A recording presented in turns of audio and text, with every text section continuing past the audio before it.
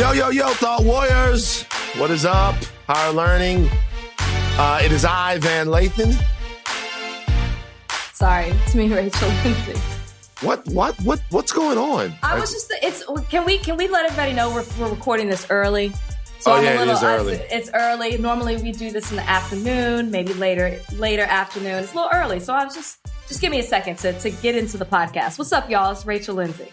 Let me ask you a question. You think it's appropriate to be wearing that cowboy shirt at this particular time in the franchise's history? So I was just supposed to quit on them because they're not doing as well as they have in 26 years.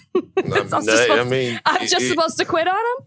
No, I'm supporting Dak. I'm a loyal Cowboys fan. I always will be. I'm supposed to burn my gear?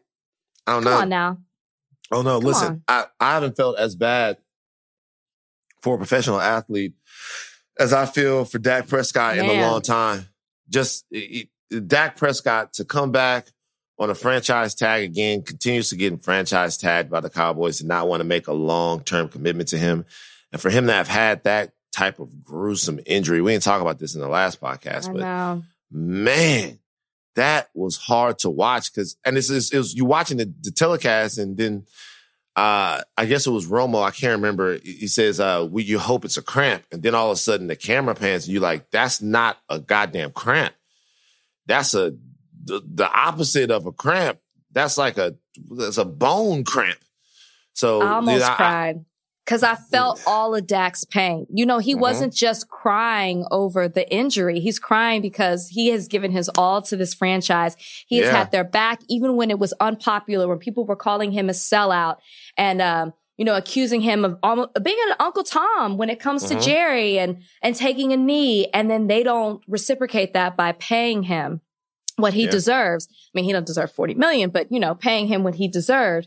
And he don't deserve $40 million. Why he don't deserve $40 million? $40 million a year? He deserves to get paid more than Russell Wilson? Let's just be honest here. No. They're giving it out to everybody else. Nobody's getting 40. Did Deshaun get 40? He's 156 4 years? Right. Mahomes had to have gotten $40 million, right? Okay, it's Mahomes. He's won a Super Bowl. You can't, I'm not saying Dak shouldn't have been paid. I don't even want to get into that. The fact is that they didn't pay him. And this is the reason why he was fighting to be paid.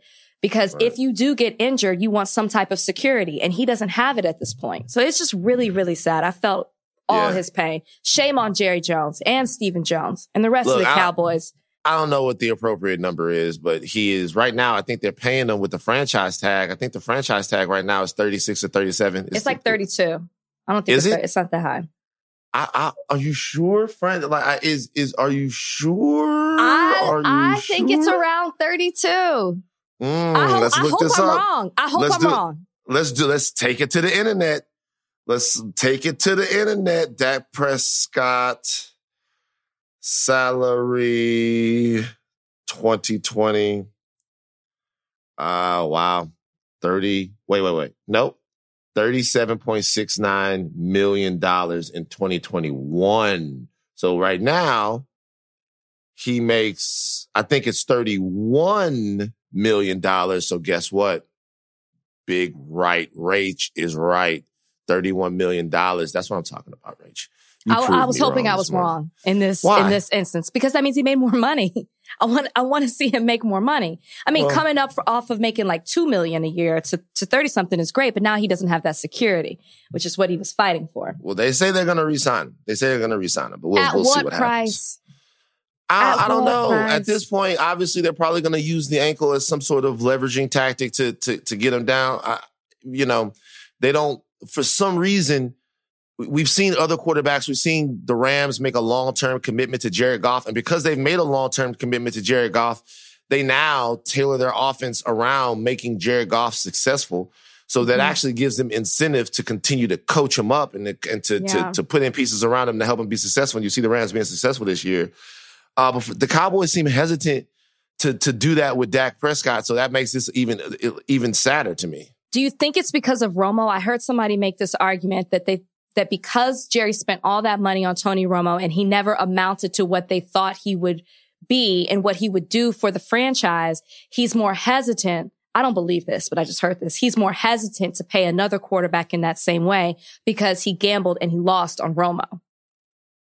I mean, obviously that could be the case, but the reality of the situation is you're playing in a quarterback-driven league, and if you don't shore up and, not shore up, but if you don't secure that position and know what you're going to have long-term there, you're not going to be able to win. Now, if you don't think that Dak Prescott is the guy, then, let Dak Prescott let him go out in the open market and see if you can find that guy. If there's something about Dak Prescott that you don't like. But, to me, I think he's just from a numbers standpoint, he's accomplished way more than enough to prove to everyone that he's an upper echelon quarterback in the league and deserves to be paid as such. He hasn't won anything. Right. He definitely hasn't won anything, but he's been in more playoff appearances than Tony Romo did. Like, he's done better than Romo. Yeah, but Romo, did you know Nick Saban tested positive for coronavirus? I heard that. Yes, I just saw that on TV. I did not know that. Sorry. Oh, did you hear about President Trump? He tested positive for coronavirus too. Did you hear about? Yeah, like President Trump. It was the whole White House. They were testing positive for coronavirus. It was Trump tested positive, Chris Christie, a bunch of, the president of Notre Dame. Did you hear about that? I must have missed that story. Yeah, you missed it, didn't you? What are you talking about, Nick Saban? That was yesterday's news. No, but here's the thing. I actually was concerned when I heard that. Nick, 68, he's in great health. Great health. Nick is 68, but I was concerned for Nick Saban. Of course, Alabama plays Georgia this Saturday, and there are rules and regulations that stipulate that Nick Saban cannot be really a part of the game at all if he's not going to be on site. But, we know that Nick's going to be sending text messages to Steve Sarkisian. I mean, if he's positive, he doesn't need to be anywhere near in the building. Right. Of course, but there was some talk by some people that Nick might try to sneak into a press box and coach in a COVID sort of bubble, coach in a bubble or something like that. He's not giving up the reins though. I mean, I see it, but come on now, for the safety of everybody else, let's not be Trump in this situation, please. It's a big game. Now, gotta get right to it right now. But before we get right to it, let's take a little break. This episode is brought to you by Thomas's. Thomas's presents Technique with Tom. Slicing an English muffin with a butter blade? Boulder Dash! Just pull apart with your hands and marvel in the nooks and crannies' splendor. For each one is unique like a snowflake. Thomas's. Huzzah! A toast to breakfast. This episode is brought to you by Hotels.com. I was traveling internationally last year. I was in Mallorca. I didn't know the island well. I said, let me head to the north, head towards the water. Let me go on Hotels.com and see what they have available. Something preferably on the beach, maybe even a gym. Not only did I get those things, there was a kids session with exercise, gymnastics in the water, pony rides, a train. It had everything, and I didn't even want any of those things. But at least I knew they were there, just in case I changed my mind. And now finding the perfect hotel has never been easier thanks to the Hotels.com app. Whether you're looking for a family-friendly, right, all-inclusive or a relaxing spa weekend, you can find exactly what you need and compare hotel prices, ratings, and amenities side by side. So start planning your next getaway and find your perfect somewhere in the Hotels.com app. Okay, so we talked about the fact that we are recording early, and there's a reason why we're recording early. We wanted to be able to give you guys rapid reaction to the dueling town halls that happened on Thursday night, which is last night. We're taping this on Friday morning. So, Rachel, I'll ask you. I'm assuming that you watched either the highlights or either the full telecasts of both Biden and Trump's town halls. What did you think? I thought we could have recorded this podcast last night. Yeah. Prior to the debate, we could have done our regular scheduled podcast because I don't know what I was expecting, Van, to be honest with you. I mean, I will say on Biden's part, he did say some things that I hadn't heard before. You know, he took a strong stance when it comes to transgenders and how that there should be zero discrimination. He specifically talked about there's a problem with people of color that are transgender and how that needed to stop. So I thought that was a big moment. When it comes to court packing, he said he would make a statement on it prior to the election. I was shocked. I thought that was the most substantive thing to come out of Biden's town hall. Don't get me wrong. I thought Biden did a great job up there. He did a good job. But I think the most substantive thing to come out of his town hall was he said he gave a definitive answer on the court packing and said, listen, I'm going to wait to see what they do, and then I'm going to give the American people my agenda on what I'm going to do. Do you think that that's, and here's the thing, I loved that he made a statement because people are pressuring him on that. They're like, the one thing he's avoiding one issue while Trump's avoiding every single issue, but they keep hounding him about that. I'm glad he said something, but I don't know if he should give his stance before the election. It could turn voters because a lot of people have strong opinions on this. They do. I think it's important, though. Number one, it's important for Joe Biden and his campaign to be able to make the case about not just what is happening, but why it's happening. That's the key. Talking about packing the courts, which is not really packing the courts, talking about adding seats to the Supreme Court or even potentially annexing Puerto Rico and not annexing, but giving statehood to Puerto Rico and Washington, D.C. and adding the senators there. It's important to make the case to Americans about why. And there's a case to be made. If you have a 6-3 majority in the Supreme Court, you don't have a representative America. You have the majority of America being underrepresented by the political views of the court. And that's a fact. And that's not in any way to besmirch, throw shade on, or minimize anybody who's a conservative. But America is not a 6-3 conservative nation. It's just not.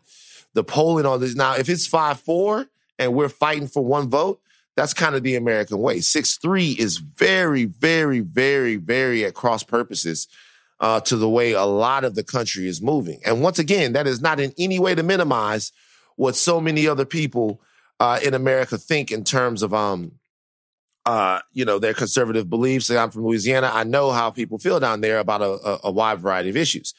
But, if you make the case to Americans that what we need is a Supreme Court that is representative of a larger swath of who we are, and this is going to accomplish that, I just don't see you turning off that many voters that are considering voting for Biden. Now, Trump voters, obviously, but voters that are considering voting for Biden should at least be willing, in my estimation, to listen to the explanation that doing this to the court at this point could actually be bringing some balance to the Supreme Court and actually having the Supreme Court be an institution that thinks about the heart and the will of the whole country and is not just a sort of a trigger for conservatives to pull whenever they want to get something overturned. I think that's a really good point. My fear is that you're well versed and you do the research and you are trying to understand what's being done. You don't listen to a term like court packing and get a general sense of it and keep it moving. Most people, I feel, do that though. And so that's my fear, is if you are in the middle and you're very not hesitant, but if you have a strong opinion about court packing and you don't do the research and you don't understand the significance of court packing and why it's necessary to even it out and have that balance and be reflective of what the United States looks like, or the people look like, and what's representative of their ideals, then it could be a problem if they don't do that research. That's just my fear of it, right? I feel like people hear these terms, people generalize what they mean, and they get caught up in that rather than actually understanding the importance of court packing and and how detrimental that can be when it comes to future decisions. Yeah. Well, I mean, certainly, but also, it's up to the Biden campaign to make that case, right? It shouldn't, it shouldn't, that's not something that should be volleyed back to the American people and relied upon them to make heads or tails of it. It's up to the Biden campaign to make the case about why they would do anything that they would do, not just the court packing, but anything that they would do. So they have to be communicators in that respect in order to get that message to the people that they want to vote for them. Right. Right. And they will do that. But that doesn't mean that necessarily people will hear it, understand it, receive it, accept it. So it does fall on the people, right? Are you going to understand and listen to what they're saying? Are you going to do the research to understand the significance of court packing? Or are you just going to be like, oh, we shouldn't do that? Like we haven't seen that done before for Biden to expand the court. Or, in our time, we haven't seen it done. It's like, that's more of what my fear is. But I don't know. Who knows? Going back to the town halls, I watch Trump's more than I watch Biden's because, one, I thought it was going to be on NBC and I recorded it and I could not find it.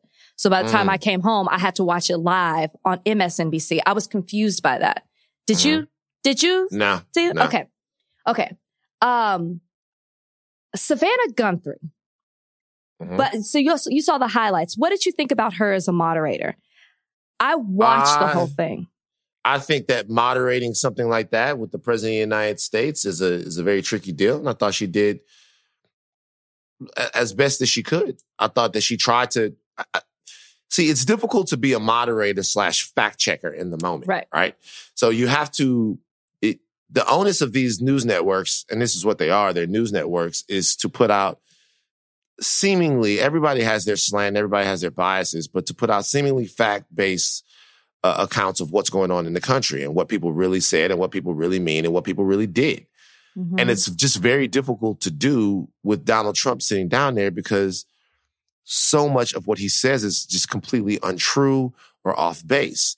And so it looks like you're going to have a contentious moderator or over anxious moderator or whatever, because you have someone who's trying to in real time fact check the president of the United States, or even could translate the president of the United States every single time he speaks. So with that respect, I thought she did a decent job. Why?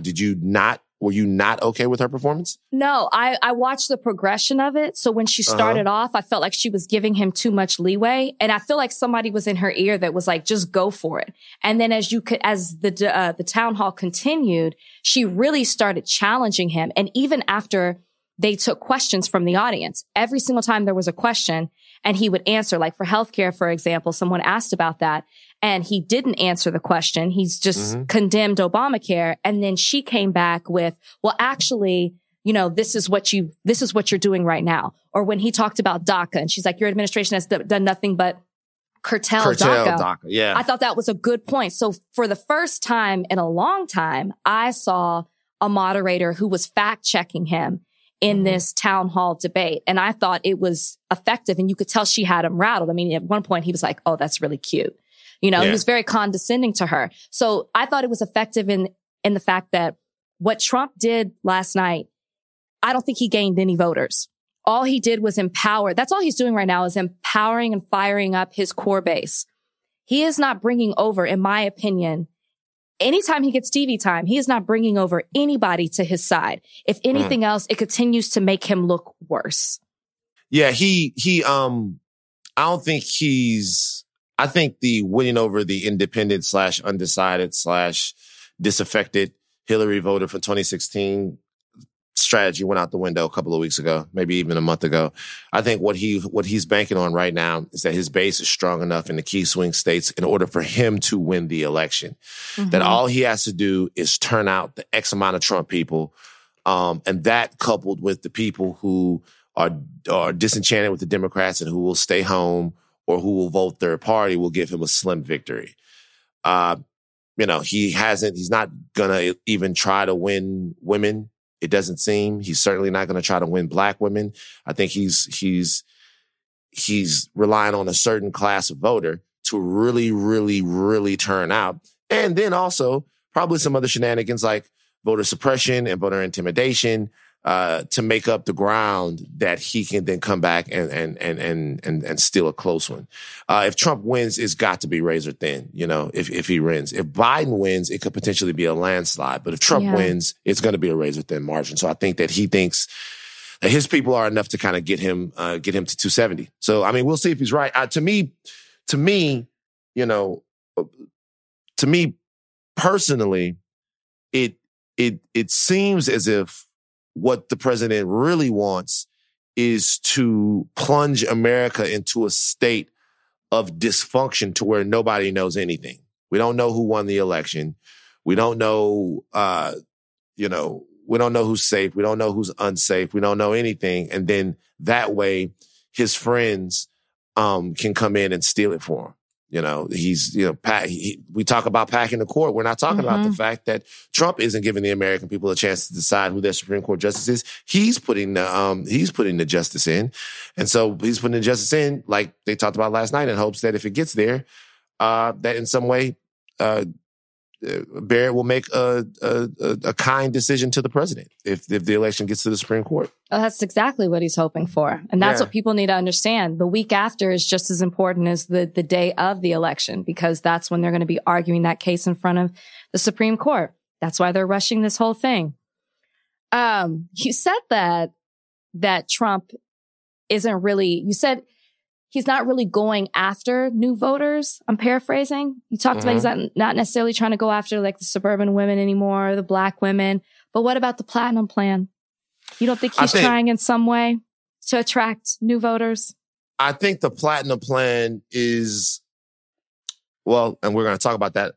I think the platinum plan is not necessarily trying to attract new voters. It's because I think that it's an interesting question. I think the platinum plan is more trying to get people who, well, you know what? There's no other way to say it. Yeah, you're right. The platinum plan is trying to attract new voters, but it's in a specific pool. Like, let's be real. Very few people are fooled by the platinum plan. There's a small percentage of black men, be honest with you. And as a black man, I am disappointed. There's a small percentage of black men. Trump's some numbers say between 15 and 18% support amongst black men. So there's a small percentage of black men. What's wrong with y'all? I don't know. I don't know. I don't know. There's a small percentage of black men who are being fooled by the platinum plan. And I suppose that they're new voters. I don't know how many of them are going to actually get out and vote. But I think the platinum plan is less of a voter strategy and more of a distraction to sow division within a community that seems to be pretty united on who Donald Trump is. But yeah, I mean, a lot of those brothers that they may have not voted before, or they might have voted for Trump in 2016, or more than that, they might just be proselytizing the virtues of Trump. But yeah, to your point, you could consider them certainly he's trying to fire up some brothers that hear $500 billion. And then run out to the polls to vote for him. I think that's fair to say. Oh, it's also a number. I mean, it plays into the statement. What does he say time and time again? He said it last night in the town hall. Other than Abraham Lincoln, I am the only, I've done more for black people than any other president outside of Abraham Lincoln. That platinum plan plays into that narrative. It's another thing for him to say, look what else I'm trying to do. I'm trying to, close the generational wealth gap, between white Americans and black Americans with this platinum plan. And then, you can segue into the next topic, but we know one of the props he's using to do that with. Yeah. Our brother, Ice Cube, who is, to me, one of our, man, look, when you're talking about sort of societal theory, and the way you look at the world, and this is probably part of the problem, Ice Cube was one of the guys that helped frame that for me. When I really started to get into hip hop, seriously to where I could really understand it, 91, 92, 93. Ice Cube represented a rapper who was gangster, but also had a keen eye for observation in terms of the way things go in the world. And it was almost like nuanced gangster rap. It was incredibly aggressive and incredibly to the point, but the themes in Cube's music were always socio-political. Sometimes they were religious. You saw Cube with, a lot with The Nation and, things like that. So Cube has a reputation of being one of the more serious and thoughtful guys that's out there. And so when, obviously you guys know what we're talking about, Ice Cube, it came out that Katrina Pearson put out that Ice Cube was in communication with the Trump administration he has a contract with Black America, and that they said that, Trump, that he listened to them, he talked to them, and some of the things from the contract for Black America went inside of the Platinum Plan. And that Ice Cube, a lot of people took that as being that Ice Cube in some way is an emissary now for the Trump administration. Cube says that he put out, that both the Democrats and the Republicans reached out to him to talk about his contract with Black America, which was formulated with a lot of people, including the doctor over there, an economist named Sandy Darity, and that the Democrats said that they would talk to him and move more about it after the election. And he said that the Republicans listened to him immediately and tweaked some things in their Platinum Plan to include some things from his contract with Black America. So, being that that's the case, now that we have all of the information, Ice Cube has responded to that. We're not just reacting to a headline that we see on Twitter. What are your thoughts? It's like, and I mean, people were going crazy over this. This was everywhere. Sure. I even have friends saying to me, are y'all going to talk about this on the podcast? I think the fact that Katrina Pearson is the person who released the fact that he worked with the Trump administration in regards to the Platinum Plan, or he met with them to talk about his contract for Black America and try to implement some of those ideals into the Platinum Plan, shows you that Ice Cube necessarily wasn't trying to get this information out there, that he worked with the Trump administration, and they wanted to let everybody know that they work with Ice Cube, somebody who has been very against Trump and his administration in what they've done. And it goes into the thought that they are using him for a prop. Because this is the thing. The Platinum Plan was introduced during an election year. It's not an initiative that he's been trying to push through his presidency since he wants to claim that he's done so much for Black people. It's a last-ditch effort to increase the Black vote. It's not a plan of execution or action. It's just a plan of campaign points and promises that will unlikely be fulfilled if he becomes the president in this election. And it's like, I understand Ice Cube's heart and his mindset, and that he wants to see growth and to better the Black community.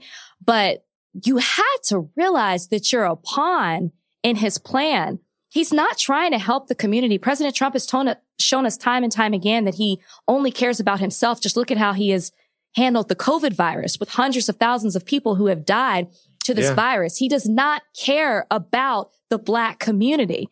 And I just don't understand how, knowing his track record, knowing who he is, that you can think that this plan will be carried out if he's elected. I don't understand how, for you to be so against Trump and seeing what he's done, and so against politics, right? He's constantly talking about you can't trust anybody, but he wanted to speak to someone who has the power to help Black Americans to close the generational wealth gap. But I don't understand how you can trust him. And I don't understand why it was so imperative for him to do it now, and why he couldn't wait until the election was over to determine who was going to take office in November, which is apparently what the Biden administration told him, right? The Biden said they met with him. They talked with them over Zoom or representatives of his camp. And they said, we'll take it into consideration, but and I'm paraphrasing here, but we don't want to do it until after the election, which frankly, I understand, right? Like, we're down to the wire at this point. But I just don't understand how he really thought, when he's not the first person to go meet with Trump, like Steve Harvey did it, right? And nothing has been done and come out of it other than them taunting that they are putting up the fact that they met with these people and, they're taken into consideration. But at the end of the day, nothing is actually done. And as smart as Ice Cube is, and he's been such a force, even you telling your own example in the Black community, I don't understand how he really thought that this was going to make a difference, or how he feels he can truly trust Trump will make a difference by the meetings that he's had. I don't get it. It just seems so opposite of what Ice Cube is about. Right. You are correct. Now, for me, a couple of things. Number one, I owe Ice Cube an apology, because when I first heard it, I had a knee jerk and I tweeted something that was very objectionable. I tweeted "House niggas with attitude." Oh my gosh. And by the way, that is one of the worst things that you can do. There's no space, I'm no going to place. Look at it right now. I deleted it. There's no space, no place, and no forum for Black people to call each other coons, house niggas, or Uncle Toms because they disagree with tactics. That was an emotional, stupid, and weak move by Van Lathan, and I take full responsibility. Ice Cube is a brother and a man who believes that he is trying to help his community. He is somebody who's always been there for his community. He is somebody who has always been in a position where he tries to reach out. Doesn't mean he hasn't said offensive things. Doesn't mean he hasn't offended other communities. But he's always tried to invest back into his community. Having said all of that, that just doesn't mean he's right here. Right. It doesn't mean he's right here. It means he's doing what he thinks he needs to do. Mm-hmm. Right? He says Black progress is a bipartisan issue. I completely understand that, and I completely get that. What you said is key. Consider what you're talking about. You're talking about a president who's been in office for 3.5 years. For 3.5 years, have you heard from President Trump any initiative to enrich Black people with $500 billion, which is not enough money, by the way, to cure the ills in the Black community? It's not. It would take way more than that. And if we're talking about reparations, it would be way more than that, but whatever. Have you heard about that? No, you heard about it in an election year because it's a chip used to dangle out there. Now, if President Trump goes out there right now and says, you know what I'm going to do? I'm going to give $500 billion to Black people. And I'm going to get it started in the House where it probably wouldn't pass. But let's say I get it started in the House, right, with the Republicans in the House, and I hold a gun to the Democrats' head, right? I hold a gun to the Democrats' head saying, hey, I want to give $500 billion to Black people. Tell me I can't. Mm-hmm. So it's going to be up to the CBC and then, Pelosi and all those people to say, we don't want to do that. Well, that puts the Democrats in a bad position. That's a clear trump card for, right. Excuse the pun. That's a clear trump card for them. They could get that done because they can get that done or risk turning off X amount, even more Black people, right? Then if they could get it through the House, it would get through the Senate and then he's the president, he'd sign it. Now, why hasn't that happened? Why hasn't $500 billion for Black Americans? Why hasn't $100 billion for Black Americans? Why hasn't $50 billion for Black Americans? Why hasn't any of that happened? Right. Well, the reason why that happens is because if Trump actually goes out and tries to accomplish that, 500, a trillion, 50, a billion, a large part of his base is going to flip the fuck out. Right. If he gives $500 billion to Black people, a large part of his base is going to lose their rabid-ass minds. And don't think that Trump hasn't handed out billions of dollars to people, because he has. He's handed out billions of dollars to the farmers. He's handed out billions, on more than one occasion, billions of dollars to bail out the farmers, not to bail out the farmers, but to assist the farmers in some of the things that, to be honest with you, he got them into with his trade situation with China. So the question is, in terms of the soy and stuff like that, the question is, is this tactic useful and is it going to work? I think that's the thing with Ice Cube and some other people that I wonder about. It's not about talking to people just to talk to them. It's about, do you know who you're talking to? And I'll say something else. When I talked about how Ice Cube framed my view of society, and the music framed it, and the hip hop music framed it, and some of the things that he said made me go dip into these books and read more, find out more about who I was, find out more about who my ancestors were, find out more about, the conditions that I lived in. The music did that for me. It really did. And all of those guys did. But I want you to also remember that I was 11. And so being that I was 11, there were things and ways about the world that I didn't understand yet. I'm 40 now. Mm-hmm. And what I've done from the time that I was 11 to the time that I was 40 is I've taken the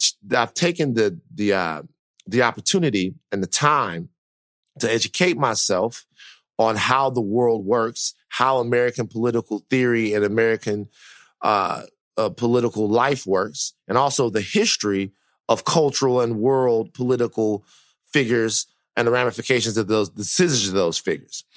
I wonder sometimes if there hasn't been, as we've lived a generation where we've made the Cubes and the Snoops and all of these guys heroes on par with Malcolm and Martin. Because let's face it, over the last 30 years, right? Over the last, let's say 30 years, over the last 30 years, 1990, over the last 30 years, you can, if you start talking about African-American black male heroes, you're going to talk about a lot of athletes.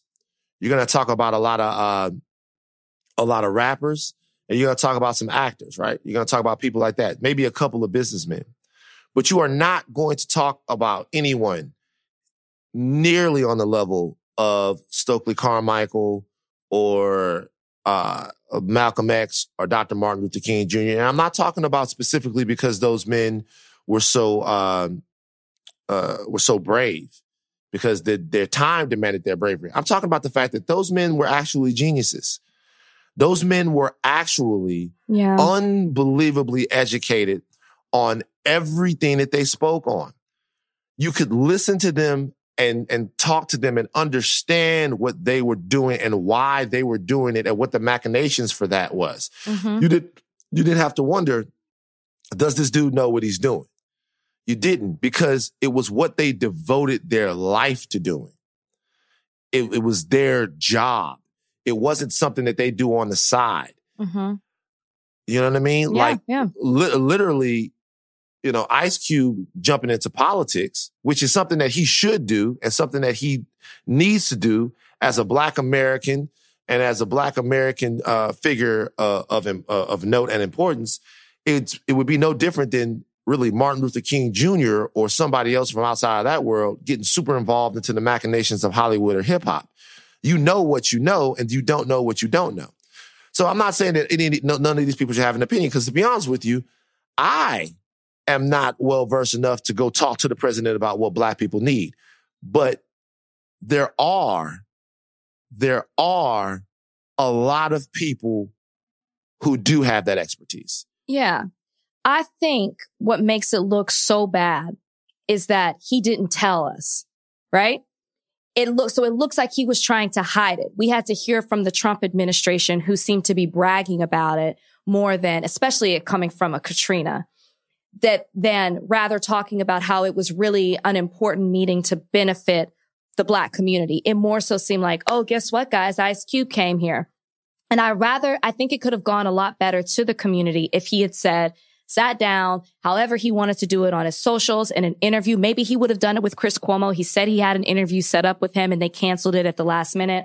Or he's actually said he was banned from CNN at first. I don't know if you saw that. Which they say isn't true. But you can imagine how different this conversation could have gone if he controlled the narrative. And I think people still would have been up in arms and there would have been the critics, but you would have at least heard from him and he would have been controlling all of it rather than now trying to kind of not backpedal, but trying to play catch up because the Trump administration said it first. Yeah, I mean, look, that's the whole thing. I mean, probably Cube learned something. Cube is doing exactly what he's supposed to be doing.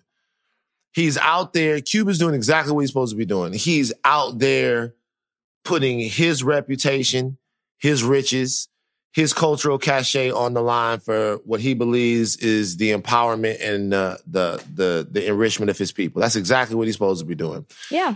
But the reality is that there's even a way that you do that. And, you know, and what we have to do is we have to see some of these brothers that we've empowered by buying their records, by going to see their movies, by buying their jerseys. We have to see them be willing to then turn around and empower the people who do this every single day. And when I say empower them, I don't mean have them craft a plan that then you go out and tout. Right. That's not what I'm talking about. What we have to do as Black people, what we have to do as people in America, period, is we have to find some sort of way to elevate critical and intelligent thinking again. There's no reason to be listening to President Trump over Dr. Fauci ever. Ever. It's just, it's a fucking joke. Okay. They're doctors who do this. This is their life. Our best shot is with them. And when you're talking about economics, when you're talking about politics, there are Black people all over the place that this is what they do every day. this is what they do every day. Yeah. You have Kim Kardashian, God bless her, who's trying to be the face of prison reform, right? The reality is that this is not to take anything away from that because that's beautiful work, but she's getting talking points from someone as she tries to understand more. But the reality is that there have been people who've been doing this for so long. And we have to find some way in our culture specifically, but in American culture, period, to elevate the voices of people who know what the fuck they're talking about. And so the reality is that a lot of people would say to Ice Cube that he got played a little bit. Because what he was trying to do was do something in a bipartisan way that ended up being very partisan because one party spiked the football on it. Now, it is also up to us as Black people, which is why I was so whack and lame for what I did, to give grace to people who we know are trying to help. Now, if you think Ice Cube is out there with some hidden agenda or whatever, I've seen no evidence of that. Yeah. But God bless you. I don't think that there's any truth to that. I don't think he got no hidden agenda. I don't think that Ice Cube is secretly MAGA. I think Ice Cube wants to see little black kids that come from where he come from have what they need, right? Yeah. So if you think that, then whatever. But what I will say is that, even people like me, we got to stop being so emotional about this. Van Lathan first, stop being so emotional about things like that and have critical conversations about where you feel like people are doing things right and where you feel like they could use a little tighten up. And then I got to be open to that same criticism. Yeah. Yeah. No, I mean, well said. Like I said, his heart and his mind were in the right place. I just think the strategy was off. Why did it have to be now? Like I said, why couldn't it have been after someone was elected? So then it becomes a part of their initiative as a president rather than as a talking point for their campaign, promises that will unlikely be fulfilled. So, we'll see what happens. I hope that this didn't discourage Ice Cube, and I don't think it will. He doesn't seem like he's a person who's affected by it. But what I hope is that people will see what the purpose was behind it, and then maybe we can come together and create maybe not necessarily a different plan, but how we can effectively implement that in the next administration. Because he's not wrong in what he's trying to do. It's more of like who he was trying to do it with and what their purpose is. All right. Also to the Democrats and the Republicans, of which I am neither. I am not a Democrat. I am not a Republican, right? To the Democrats and to the Republicans, if you want to talk about healing, changing, uplifting, empowering, be it financially, culturally, or however, the Black community, you do your homework on who you need to be talking to. Don't just go run and talk to famous rappers. Don't just go run and talk to famous comedians. Don't just go run and talk. I mean, you can talk to all of those people, right? Just to get a clickbait moment, right? But if you're having real substantive conversations, go talk to Sandy Darity himself, a guy who helped Ice Cube craft his platinum plan, an economist from North Carolina. Go talk to him. I think he's actually at Duke, but go talk to him himself. Yeah. Talk to other people who are in it. Talk to Philip McHarris about police reform. Talk to Alicia Garza. You know what I mean? Talk to people that know what it is, who've been doing this for a long time. Get in rooms with really smart Black Americans all over the spectrum, some conservative, some liberal, and figure out what it is that we can agree on and then agree to disagree on to actually address things that are going on. And talk to David Gross. Talk to all of these people, right, who are out here building in the Black community. Not saying that Cube and the rest of the guys who are famous aren't, because we all are. But talk to the people who know how to make the bricks and not just how to place them. Like, we need people who can formulate those things. So, they have to be serious about it too. We see people talking to a lot of celebrities and a lot of people, but those aren't always serious conversations. Those are for optics too. And there's a lot of heavy lifting to be done in the community, and it has to be done in a serious way. Yeah. So economists, political theorists, abolitionists, people who work every day on the ground of criminal justice reform, empower those voices. And as a community, we need to empower those voices too, or else we're going to get conversations with rappers and ballers for the rest of the time that we're here in America. I just don't know how far it goes for us. We want all of those people to be active. They have to be active. We need Ice Cube to do exactly what he's doing right now. But on a national political stage, it can't be only Ice Cube that gets FaceTime with the campaign, right? Did you delete your tweet? I did delete it.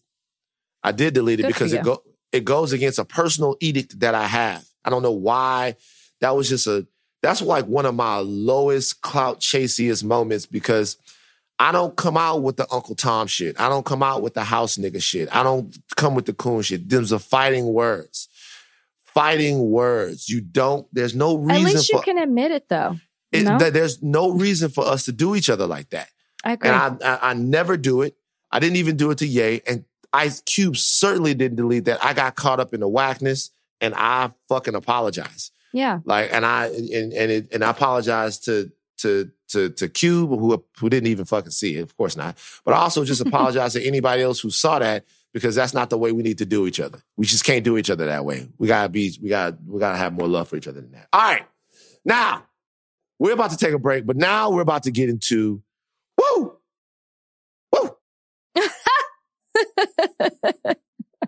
Here it comes, guys. I just realized what it is. Oh, Here it comes, guys. Oh, Here it comes. Wait, we got so caught up in what we were talking about. Oh, my gosh. Here it We're about to take a Here sharp left turn. Sharp left turn. All right, but before we do it, let's take a break real quick. This episode is brought to you by 7-Eleven. Cold, slurpy drinks and a hot summer day are a match made in heaven, and your favorite refreshment just got even better. Let's talk about 7-Eleven's $1 small slurpy drink with 7 rewards. It's the classic frozen fizzy treat you can't get anywhere else. I'm a blue raspberry guy.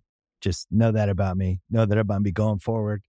Anytime there's a drink like this, I'm in on the blue raspberry. If you're feeling thirsty right now, how about going to visit a 7-Eleven valid through 1/7/25? 7-Eleven has the right to end this promotion early, plus tax. Participating U.S. stores. See app for full terms. All rights reserved. This episode is brought to you by Thomas's. Thomas's presents Technique with Tom. Slicing an English muffin with a butter blade? Boulder Dash! Just pull apart with your hands and marvel in the nooks and crannies' splendor. For each one is unique like a snowflake. Thomas's. Huzzah! A toast to breakfast. Okay, picture this. It's Friday afternoon when a thought hits you. I can spend another weekend doing the same old whatever, or I can hop into my all-new Hyundai Santa Fe and hit the road. With available H-Track all-wheel drive and 3-row seating, my whole family can head deep into the wild. Conquer the weekend in the all-new Hyundai Santa Fe. Visit HyundaiUSA.com or call 562-314-4603 for more details. Hyundai, there's joy in every journey. This episode is brought to you by Jiffy Lube. Cars can be a big investment, so it's important to take care of them. I once got a car that I started out with 25,000 miles on. I got it to over 200,000 miles because I took care of it. You know how you take care of a car? You take care of the maintenance, the oil, the brakes, all that stuff. And if you don't, you can have a car just completely fall apart. When your car needs maintenance, head to Jiffy Lube. They provide automotive excellence at speed. Get your oil change, brakes checked, tons of other multi-care services. It's all done by expertly trained technicians who actually care about taking care of you and your car. Jiffy Lube, car more. To find coupons and start an instant online estimate, visit jiffylube.com. Oh my God. I meant to text you after. I meant to text you. Yes. You guys, I want you to know I am hearing these thoughts for the first time. I'm listening with you guys. Take it. Y'all, he has notes. I have notes. I took notes. Okay, so before you start, after watching a full first episode, can you believe I did the show? Oh, good question, Rach. Not really. Okay. I can't. But like the Rach, I know I can't really. I'm gonna go back and watch your season. Please don't, because I'm definitely going to. Because I couldn't see Rach in all of these different situations. I couldn't see it. All right, I couldn't see Rach in these situations, but like, because it just seems so under H. You know what I mean? Like there's a lot of it's produced. It was good. I enjoyed it. I did. I enjoyed it, but a lot of it seems very produced. A lot of it seems very produced, and you're a very unproduced person. You never know what Rach is going to do, except for on Instagram when you're, here's a bag of peanuts from like, hey, exactly, it's Grateful Cup. Click the QRC, and you know what I mean. Oh, they love it. They eat it up now. Yeah, they tag you in everything I do. Tag everything. Hey, Van Lathan. That's QVC Rach, man. Let her get her money. Okay, so here's the batch recap from Van Lathan. First thing. Claire kind of fine, man. I'm not gonna lie. Claire, beautiful woman. Claire got a little bit of body. You know, I wasn't expecting to see that. You know, she's kind of like, I liken Claire to, you know, what a dad must feel like going to a PTA meeting with his son. You know, he goes to the PTA meeting and then let's say he's a single dad, right? And he's going to a PTA meeting because his ex-wife has said, hey, I go to all of these things and you never go. Yeah, you never go to the PTA meetings. I go to all of them. Now you need to go and meet Miss Crawley. And Dad goes, damn, I don't want to go meet Miss Crawley. I got this game on tonight, blah, blah, blah. All right, let's go meet Miss Crawley. And all of a sudden you get to the PTA meeting or to the parent-teacher conference, even better. And all of a sudden she gets up and she goes, hi, I'm Miss Crawley. And you know how teachers dress. They have like that little teacher blouse on with the pants, you know? And you go, and you look, you go, oh, damn. Okay, Miss Crawley. She's sexy. She is sexy elementary school teacher fine. That's what she is. She's got like a sultry vibe to her that I like really like. It's like a mature, sexy. I get it. That's how I always but you could still see her teaching you some fractions or maybe getting a little lit in Cabo. Either way, she can go either way. All right. Okay, so these are some things that I wrote down. The 6'8" dude was a complete dud for me. What's his name? No. You can't be 6'8" and show that much ankle. That nigga ankles was showing. You shouldn't wear that if you're that tall. I know. He's 6'8" and it looked like he was wearing pedal pushers or capris. You know what I'm saying? Like you're just too tall to do that. He did go home. 6'8". Get your ass out of here. Gotta have to call a special cab to get him home.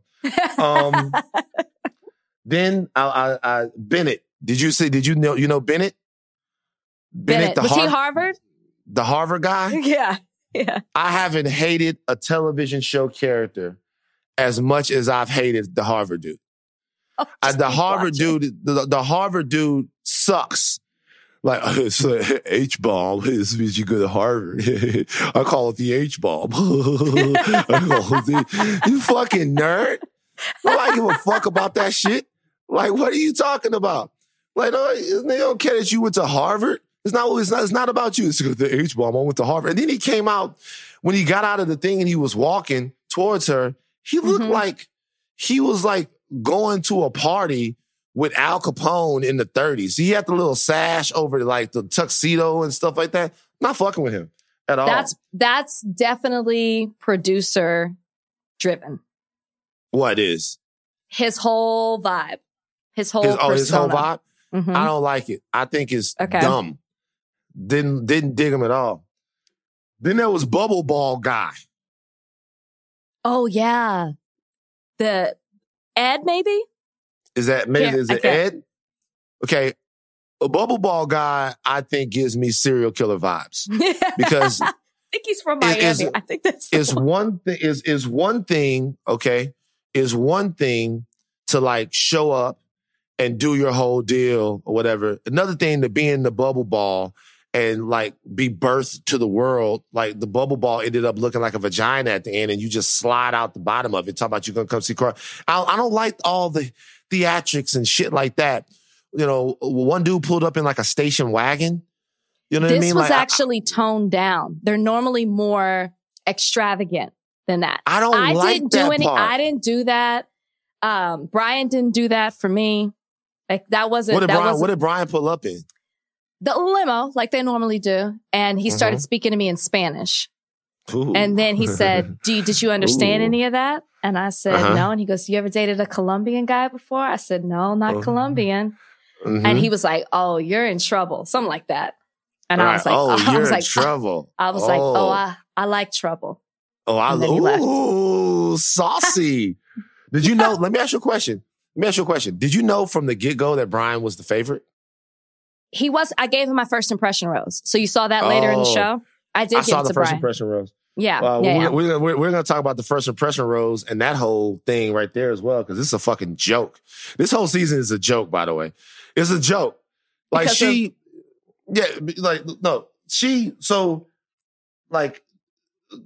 I wish y'all could see how he's looking at his notes. Wait. So the guy's name is Dale, right? Dale. She physically orgasmed when she met him. She did. Is she physically orgasmed? I'm Dale. Oh, hi, Dale. Like, it's over. What the fuck? Dale, like, I didn't know that it was that. It's over. That's never happened before. That has never happened. Yo, she freaked out when she met Dale. She lost. And by the way, when I saw Dale, Dale's the ex, like, wide receiver or football player dude, right? Right. He looked better on the show than he did in his picture. In his picture, he kind of looked a little whatever. But on the show, I think Dale's suave as hell. Yeah, that's why she fell weak. She lost it. Oh, Dale. She really was like, Dale is by far the leader in the clubhouse. That's never happened. Normally, they're like, after you meet all the men, they say, do you think you met your husband? And you're like, get out of here. I don't even remember anybody's name. Not Claire. Mm-hmm. She said she blacked out. She was shaking. She was sweating. She said, I think I just met my husband. She blacked out all right. Blacked out. Dead. She blacked out all right. It's too much black. She actually caramelled out because that nigga kind of like a little caramel. But I was watching that. I was like, yo, why am I still looking at this? It's over, you know? A couple other things. Number one, I will say this about the show. The first like half of the show, or the first like hour, like not hour, but the first part of it was large. There's a lot of filler that was kind of in the show, right? There's a lot of filler. Yeah, the whole so let me COVID explain thing, there's a lot of filler in the show. Normally what happens is they pick a certain group of people and they go to their hometowns and they film a package. So it'll be like, oh, meet Rachel. She's in Dallas. And it'll show me walking copper. And it showed me in the courtroom. Right. And then it showed me at work. And so you get to know who they are before. That's normally what you see. But because of COVID, they changed the whole thing. I see. So it makes sense. There is method to the madness of what went on there. There was some snitching that was going on. Did you see that part? Always happens. Yep. Always happens? There's always a situation like this every season. With Tyler C., who found out some things about Yusef, all right? We're not as a big mystery about Yusef. Do you know everything that happens, by the way? Do you know? I don't know everything. But you know a lot. I do know a lot. Do you know what the mystery with Yusef is? What happened with Yusef? The rumor is that he was DMing girls that he was getting at girls on the gram or something like that. That's it? That's the whole thing? That's it. There's nothing more? I mean, later on, I think there's some things that happen, but that's what happens in the bubble. Right. So you can't... The juice is just this. So that's it. That's the whole thing. That he was the DMing of the girls. Okay, I thought maybe Yusef was like a grifter or something like that, or an ex-actor or something. And look, I guess my whole thing is, I watched Dale get the first impression rose, and I knew that was going to happen. But I have to admit, her response to Dale really took a lot of the intrigue out of the show for me. Okay. Because I'll tell you why. Because I now feel like I know. Okay. I feel like I know that Dale is the guy that she ends up with. Dale is the guy that she runs away with. Now I have questions about this. Okay. These are the questions. If Dale and Claire decide, if it is Dale, in fact, that she runs away with, right? And then Tayshia comes in, as has been rumored. My thing is, if I'm Dale, I say to Claire, let's not run away. Why would we run away? Let's play it out. Fuck all the other dudes. Just be on TV. Play it out. Like, why make it short when it could be long? Play it out. Play the whole thing out. Like, I'm thinking to myself, because it's so clear now, Dale would literally have to come in here and go, let me tell you about my hero, a guy, an inspiration to me, a man named Adolf Hitler. That's what he'd have to do in order to not win her at this point. Really, he could come in. Dale could come in right now. Dale could be like, you know how they do the little slow music and then it's like, you know, I got a story to tell. Dale could be like, just to let you know, I spent some time inside. You know, I spent about 5 years inside for actually human trafficking all over the world. I was going from place to place to place to place. And like, you know, that movie Taken. Yeah. Yeah. They based it on my organization. That's what we used to do. We used to go all around. And she would be like, wow, Dale, how did you overcome that? You know what I'm saying? Like there's almost nothing. There's very little that he could do. So it takes a little bit for me. I liked the first episode. I enjoyed it, but took a little bit out of the suspense about it because I wasn't expecting it to be that obvious who the guy was. It's not. I mean, you always know who's a front runner, like a few. But this is a bad season for you to first start on. There's never going to be another season like this. The reason I think it's rumored that she left with him so early is because they're in Palm Springs. Mm-hmm. It's 120 degrees every single day. Normally, you're traveling the world, right? In my season, we went to Sweden, Denmark, Norway, Spain, Switzerland. You travel all over. Well, if that was the case, they probably would have stayed to the end. But what's the point? You know what I mean? In Palm Springs, I wouldn't stay. I'd be out. Why are they doing it in Palm Springs then? Because of the bubble. I know, but why they have put the bubble in Palm Springs? They know how hot it is. Do the Bachelor people not have the weather app? They know, I'm saying, like they know how hot it is in Palm Springs. Why do it in Palm Springs? Why not do it somewhere with a more temperate climate? There are a lot of places you can do. Well, they are now for Matt's season. They're filming that already right now. They're in Pennsylvania. Pennsylvania is the bubble. I think I think it was just logistically, it was easier for them. But this is a bad season for you to start on because. No, it's great. I love it. All right. Okay. Dale, well, I'm glad. Like Dale Diggler is his name. Dale Diggler. And why is it that? You never saw Boogie Nights. Everybody that saw Boogie Nights, they know what Dirk Diggler was about. Dirk Diggler was about diggling the ladies. And that is Dale. And by the way, Dale know he the shit. And the rest of the guys around there, they sense it too. They do. They sense it too. By the way, I told you the guy with the heart on this. Remember I called it? The dude with the heart tattoo? You said he was going to stay till the end. Wait, is that the chef? Yes. And that was in my notes. I was like, Ben said he was going to stay to the end because he could cook. And I don't even remember what else. He went home immediately with the heart. Yeah. The heart on this thing. They sent him home. So you're not good at this. You're not seasoned enough to guess. I'm not seasoned enough because I got a little bit. Oh, I do tell you what. You know who I like the most? I was going to ask you who was your favorite. Easy. Oh, we had him on the podcast this week. I like Easy the most. I think that Easy has a shot if he sticks around for Tayshia, if in fact that's what happened, because we can't say that it's happening because Rach is part of the Bachelor Nation. But if Easy sticks around for Tayshia, Easy has a big shot at Tayshia. A big shot at Tayshia. I like Easy.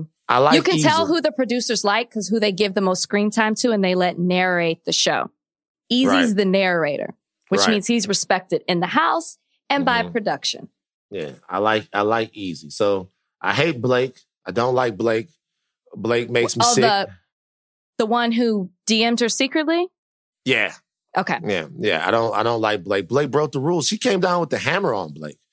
Blake broke the rules and told the truth. I'm sure there were others. You sure there were others who did that? Did that happen to you? No. What Claire has, we didn't have. So you have to realize this is all different. Normally, I was announced early.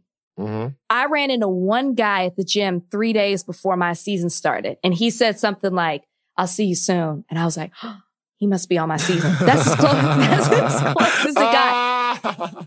And I thought he was cute and he was black. And I was like, I'm not telling anybody because I don't want him to get kicked off the season. And then he told everybody. But no, normally Claire got to creep on her man for 4 months before she met them. That's why do you think she was so? I don't think she told me she didn't talk to Dale. I talked to Claire quite a bit. Mm-hmm. She told me she didn't talk to Dale before. She'd tell me if she did.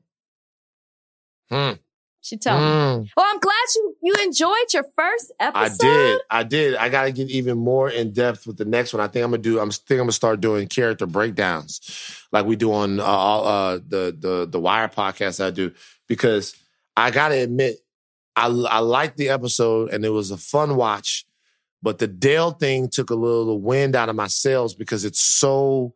I wanted this episode to be me figuring out who it was going to be that she ran away with.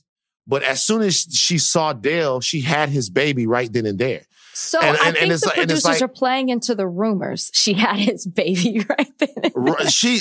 You didn't see that? She became pregnant. The dress expanded and a bouncing baby boy came right out of her womb right then. And it was like, hey. Wait till the second episode. I've seen it. When you watch the second episode, other people start to rise up. Interesting. Oh, are you telling me that there's a chance that it's not Dale? I think the producers are smart in playing into what everybody's saying. Listen, there's a reason this show's been on for so many years. They know what they're doing. So you start to see other people and you're like, okay. Maybe. I'll tell you what, man, if it's not Dale, Dale had to say something really fucking stupid. Along the lines of the stupid things that I said earlier. By the way, that's not to make light of human trafficking. It's not funny. Or maybe he's not. Maybe Dale is some sort of, what could Dale be? What could he be? Well, the guys are saying in the house, there's like the preview of them. They're like, Dale's one way in front of her and he's totally different with us. That happens a lot. That's what he said. He said he shows out for the cameras a little bit. Mm-hmm. Yeah, let me ask you a question. Do them niggas ever get to locking in there? Like, is there like physical fights inside the batch? Has there ever been? Yeah, there have definitely been fights before. For sure. What I want to see. I want to see some niggas get the hooking in that bitch. I remember there was like a big argument because they had like a guy who was from Mississippi, never dated black women on my season and was saying some crazy things to the dudes in the house. Like, so like there was some, I don't know everything, but I heard them yelling at one point when I was in the mansion one time. And I was like, well, I'm gonna go say something. And they wouldn't let me. Mm-hmm. And I got frustrated. So there's a point in my season where you see me crying. And I'm upset, but they used the crying and made it seem like it was something different. But I was like, it's y'all's fault that you gave me this pool of black men and I'm not happy with it. You need to go back to casting and do it over again. And I was telling them, I was like, you're forcing me to do things that the world would force me to do. You didn't give me a good pool of men and you should go back and start over again. And so I was upset that they weren't allowing me to do what I wanted to do. I was upset with the black men on my show because most of them did not date black women. Mm-hmm. They casted black men that were not into black women. I was upset about that. Okay, so that is Dale gets the first impression rose. He probably made the strongest first impression of any character in Bachelorette history. I can't say that because I've only watched one show in the history of life, but I'm on it. It happens. The show moves fast. So I got to change my watching habits a little bit. I'm going to be more thorough next week, but I enjoyed what I saw and I am intrigued by this whole Dale thing. I'm intrigued by it because it doesn't seem quite fair. Just be honest with you. Doesn't seem fair. A lot of guys switch up their lives, come to look for love in a bachelor. She sees one dude. All of a sudden she has twins. And now the whole thing is over. So it's very interesting. It's very interesting. This is what I will tell you. What you're realizing is the men are watching this for the first time that were on the season. So they're probably having a fit at seeing her reaction to Dale. Because at the time, they didn't see it. So what you have to look forward to, Van, that you don't know about is there is something called the Men Tell All. And it's a reunion where they sit down with the host, Chris Harrison, and it all comes to a head. So. Yes. Chris Harrison, who, by the way, before we move on, Chris Harrison seemed taken aback by the fact that she reacted so strongly to Dale. Even he was like, whoa. Like, whoa, slow down there, Claire. All right. She said, I knew it. I knew it. I just met my husband. Damn, Dale. Dale got to be feeling good about himself. All right. Now, boom. It is time for one of our favorite parts of the show, El Mailbag. Your mailbag questions. We are about to get into them right now. Jordan, take it away whenever you want. First question from Avalon Hernandez. Please tell a story when you sent a text message to the wrong person. Oh, I know I've done this before. Do you have one? I do. You can always remember your stories. Go ahead. I do. So when I was doing the TMZ tour, so when I was doing the TMZ tour, the guy who trained me to do the TMZ tour was Mike Leonardo, who is a fantastic television producer, right? A fantastic television producer and someone who mentored me through the tour process of learning how to do the tour. Mike Leonardo is just an amazing guy who really helped build and brand the TMZ tour and was a part of me sort of learning the ropes of TMZ. He was a big advocate for me. He was a great guy. He worked on, I think it was Ellen for a lot of years. So he might have some interesting stories there. But Mike Leonardo was a dude. Anyway, after the tour kind of got going, Mike left. And the guy who took over the TMZ tours was Andy Maurer. Andy Maurer is also a fantastic guy, an amazing dude. But he has a very close personal relationship with Harvey. Andy is Harvey's partner. And so remember, Andy is Harvey's partner. They've been together for years, right? Andy is a fantastic human being, an A1, like top flight, fantastic human being who also was, helped me a lot and talked to me a lot. But when Andy first took over, it was like a little bit of because I was so loyal to Mike, right? And so I remember I sent a text that I thought I was sending to one of the other tour guides, but I sent it to Andy. And it was like, damn, man, we really, really need to get Leonardo back. This whole fucking thing is going to go to shit. Now think about it. This is a text that was sent, or something along those lines. This is a text that was sent not only to your boss when you think you're talking to it. This is a text that was sent to someone who is very close to the CEO of the entire company. And I remember when I hit send and the text went through, I was like, I laughed. When I saw where I sent it, I laughed so hard because I was like, nigga, this is how you going out here? You something like man, you really, really going out like a real deal A1 top flight chump. They're going to fire you and you're going to be telling your homies, I got fired because I accidentally texted the boss the wrong thing. That is the best story of that. That's the only time I can remember that happening. I can't remember. I know I've done it. I just can't remember. Okay. I can't. Sorry. That's too hard. I know I've done it. We've all done it. All right, cool. Next mailbag question.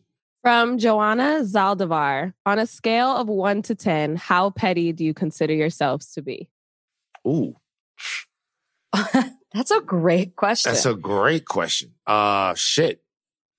I'm definitely gonna say an 8. Yeah. Maybe a 9. I'm pretty petty, man. I'm not gonna lie. It depends on what you mean by petty. I'm not maliciously petty, but in terms of I'm not maliciously petty. I'm mischievously petty. I feel like there's levels to it, right? In my mind, I'm a straight up 10. Right. But do I act on the pettiness? That's another thing. That's where it goes down. I don't know if I act on my pettiness, but I definitely think it. I go through the whole thing in my mind and then I'm like, no. I start to reason it out. Do you act on your pettiness, man? So I act on my pettiness. Well, I've told you so many stories. I'm bullshitting, man. It's a 10. I've told you guys I've told you guys way too many stories of petty shit that I did for me to turn back now. But it's pettiness. But see, I would never be petty with anyone who I didn't really know personally, right? So if I know you personally, I know you can handle it, and I know you know me, I would be petty with you. But just pettiness for the sake to watch the world burn, that's never been me.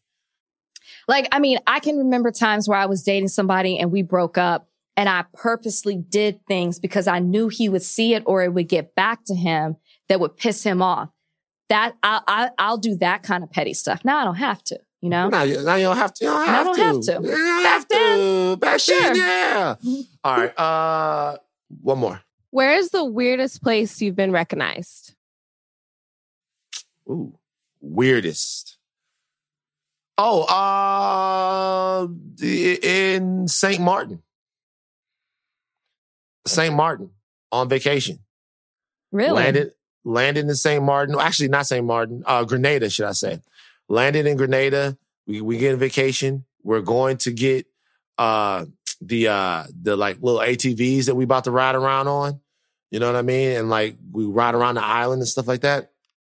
And had somebody go, "Oh, that's not true. I'm lying." The emergency room. Was this your recent visit when you thought that you had testicular cancer? No, the emergency room. Like, the Grenada thing was whatever, but the emergency room was different because, like, I had a panic attack some years back and I went to the emergency room and they're hooking me up and doing all of that stuff that they do and all of that shit. And then I'm in the emergency room and after I get all like, you know, they level me out and stuff like that, the nurse goes, and you are the guy from TMZ, right? And I'm like, thinking in my mind, get the fuck out of here. But that's probably the weirdest place for me. I don't know if it's the weirdest. I mean, I was recognized in Norway. I was shocked. People ran up on the street.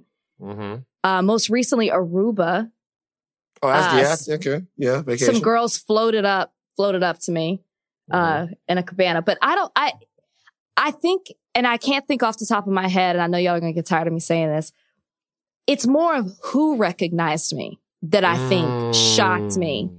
That I was like, whoa, like you watch the show or you know who I am. That's more of who it's been. But I'm trying to remember who. I was shocked Cory Booker knew who I was. Okay. Yeah. Okay, Cory. Okay, that shocked me. Yeah, it's just more of like who's a fan of the show. You know, like you never know. A lot of people like to watch The Bachelor as their guilty pleasure. So when I'm doing interviews with certain people, I'm shocked that they're like, oh my gosh, Rachel, when I pop into like the Zoom. More of that. Okay. Well, that's it. That's it, mailbag. That's it, mailbag. Rachel, unexpected ally of the week. I'm going to go simple with this one. I'm going to give it to Savannah Guthrie, who moderated Trump's town hall, mainly because a lot of people were upset that NBC decided to air it at the same time as Joe Biden's town hall, and ABC announced their time and date first. So I agree with that. I think it's ridiculous that they did it for ratings rather than so that people could be informed.